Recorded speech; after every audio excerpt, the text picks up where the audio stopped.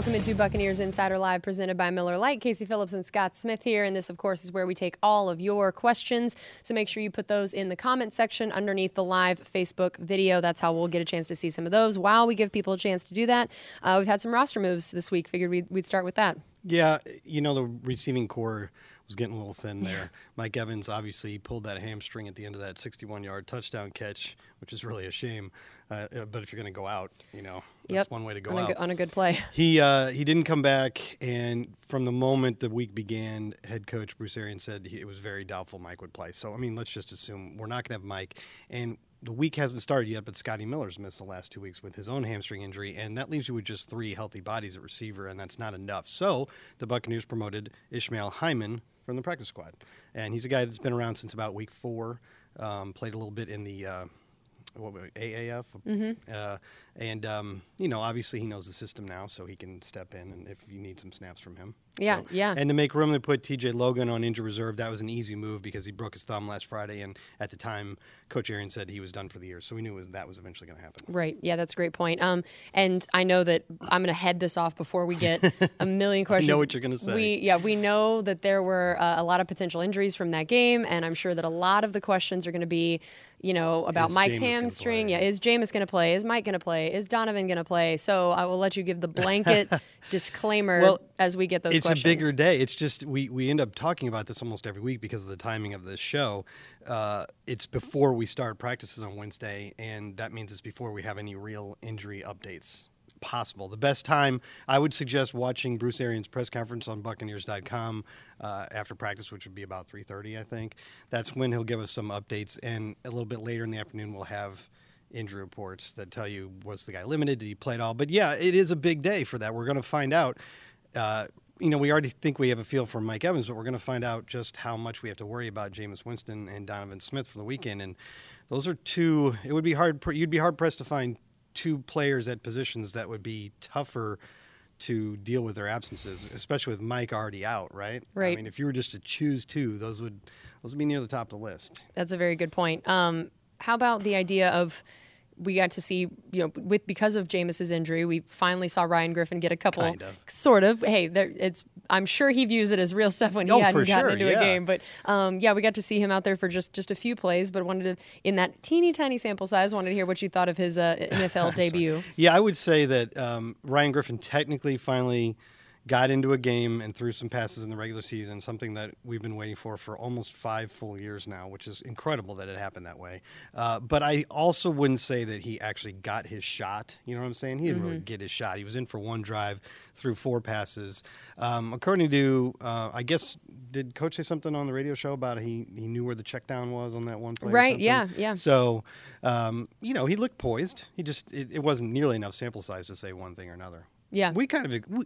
I don't know if you agree, but I think you do. We kind of think he'd be fine if he had a full game to play, and maybe he will this weekend. Yeah, you never know because it all is going to depend on those injuries, which, again, disclaimer, we do not know. We do not have the information on, unfortunately, because there's never anything until the first injury report on Wednesday, and when maybe Coach will talk after practice. Yeah. But so Austin asked, are there any big fish free agents that the Bucs should or could go after? And I'm hoping he means after the season. I highly doubt that that's a thing that would happen now, although, you can't. Yeah, so after. Unless they're released. Well, I think the bigger issue there is from our own guys who's going to get re-signed. And I haven't really studied the list of impending possible free agents, but it's almost a little bit useless at this time of the year because you have to figure out which teams are going to maybe use their franchise tags on guys, and then which teams will successfully re-sign their big free agents. So the list as it looks now, like if you were to make the list right now, you'd have Jameis Winston on it. But maybe something happens with us and Jameis before that. So I think it's more of an issue of choosing, or not choosing, but figuring out and convincing which of the guys that are our own free agents that you can get back, like Shaq and Ndamukong Suh and so on. Right, that's a great point. I thought it was interesting after the game that I heard a lot of the guys saying things like, if this game had happened in years past or maybe even earlier this year, they don't think they would have won. So where do you think they're getting that idea? What is it about what this Bucs team has now become in the last couple of weeks that let them pull a game out where you have early turnovers, you're down double digits multiple times, and you still end up finding a way to come back and win? It didn't hurt that they'd won 3 of their previous 4 games. So you talk about a culture change. most coaches, when they come into the building, they come to a place where there's been struggles for at least 1 year, maybe several years in a row. So they come in and almost invariably they're talking about a culture change, or people around the organization are talking about how this coach can affect a culture change. And that's good, and you do want to do that. And what they're talking about is establishing a culture of winning where people expect to win. The problem is, and as I know Coach Arians knows, that's putting the cart before the horse. How that phrase goes? Yes. Put the apple cart before the horse. You probably need to win some games and stack a few of them in a row before you can really implement that culture change, before it can really take hold. So what I think he means is the guys are to the point now where they believe that they are going to win those games, and they're confident that they're the ones that are going to make the plays in crunch time when they have to. And maybe that wasn't there before. Maybe, we've seen a lot of these games in the last few years, and you get that, oh, man, feeling. And I'll tell you, just from personally, after Jameis threw the go-ahead touchdown pass to Brashad Perryman, there were 4 minutes left in that game. And maybe the way I felt is the way a lot of people felt. A year ago, or maybe even earlier this year, I would have been very, very worried that 4 minutes was enough time for, Indy to take the lead back. This time, I felt pretty confident. I thought, we're going to stop them this time. And sure enough, they did, without really much drama. It was, and I think that's it. It's a belief that it's going to happen. And it takes some winning to get there. Right. That's a great point.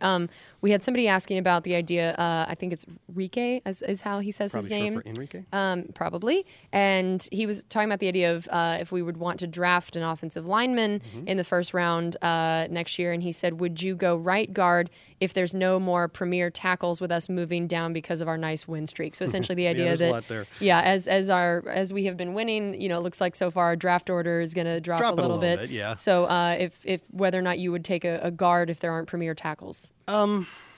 Maybe not. Because the guys that you have playing your guards are Ali Marpet, who I think you expect to be a fixture here for a long time, and Alex Kappa. And I think they like Alex Kappa a lot. I mean, a couple times this year he's had to miss some time with injuries, and he just missed the last game.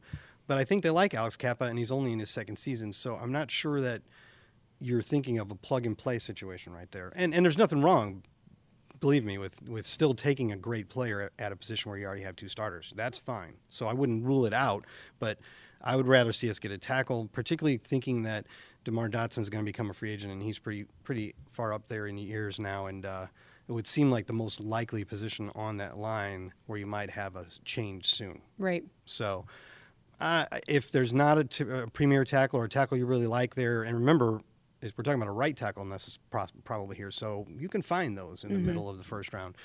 Then I might go somewhere else, best player available or some kind of pass rusher, depending upon what's happening in free agency. Okay.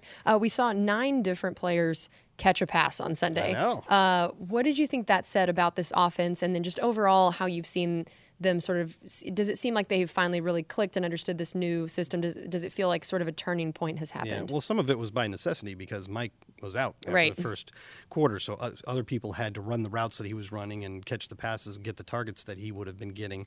But 6 guys also had 48 or more yards, and there were a number of guys making plays downfield, including O.J. Howard and Brashad Perryman, and I think it's more... it really comes down to the quarterback more than those guys. Right. Coach has said over and over again when people were a little down on Brashad because his numbers were almost non-existent for the first 7 games, it's like he's not doing anything wrong. He's doing what we're asking him to do. The ball's not finding him. Well, the ball's not finding him now, and I think maybe it's Jameis being more comfortable in the system rather than the receivers and being able to get to second and third reads and so on. But again, some of it had to do with opportunity, and that's always going to be the case. When, remember the New Orleans game when they were basically doubling both Mike and Chris, and that created opportunities for the guys in the middle, like OJ and Cam, I think it was in that game. And so it's your quarterback taking advantage of what the defense gives them, and then you're finding out you got to have players, good targets that can help him do that, and you're finding out, hey, Brashad Perryman really is a guy that can give you big plays, and what we've expecting to see from OJ Howard all along is there. And then you got, the quarterbacks sometimes making good decisions with dump-offs to like Dario Ngumawale. I think it's a mixture of all that. Yeah, that's very true. Brody said all the DBs seem to have more confidence now. Has much changed in the schemes or just the amount of playing time making them better? Yeah, it's the latter. The scheme hasn't really changed. It's the playing time, playing together, and also, as we've talked about several times, all the extra work they've been putting in the last, say, month with Todd Bowles, watching more tape, becoming more familiar with what the opponent is going to try to do, which allows them to react and anticipate and play faster and more instinctively. And that's, I mean, that you would expect that to develop for any one given young defensive back. We just happen to have a whole bunch of them out there on the field. Yeah. So the fact that they're all gelling together now is very encouraging. All right, well, that's going to do it for us on this edition of Buccaneers Insider Live presented by Miller Lite. Thanks so much for joining us, and we'll see you next week.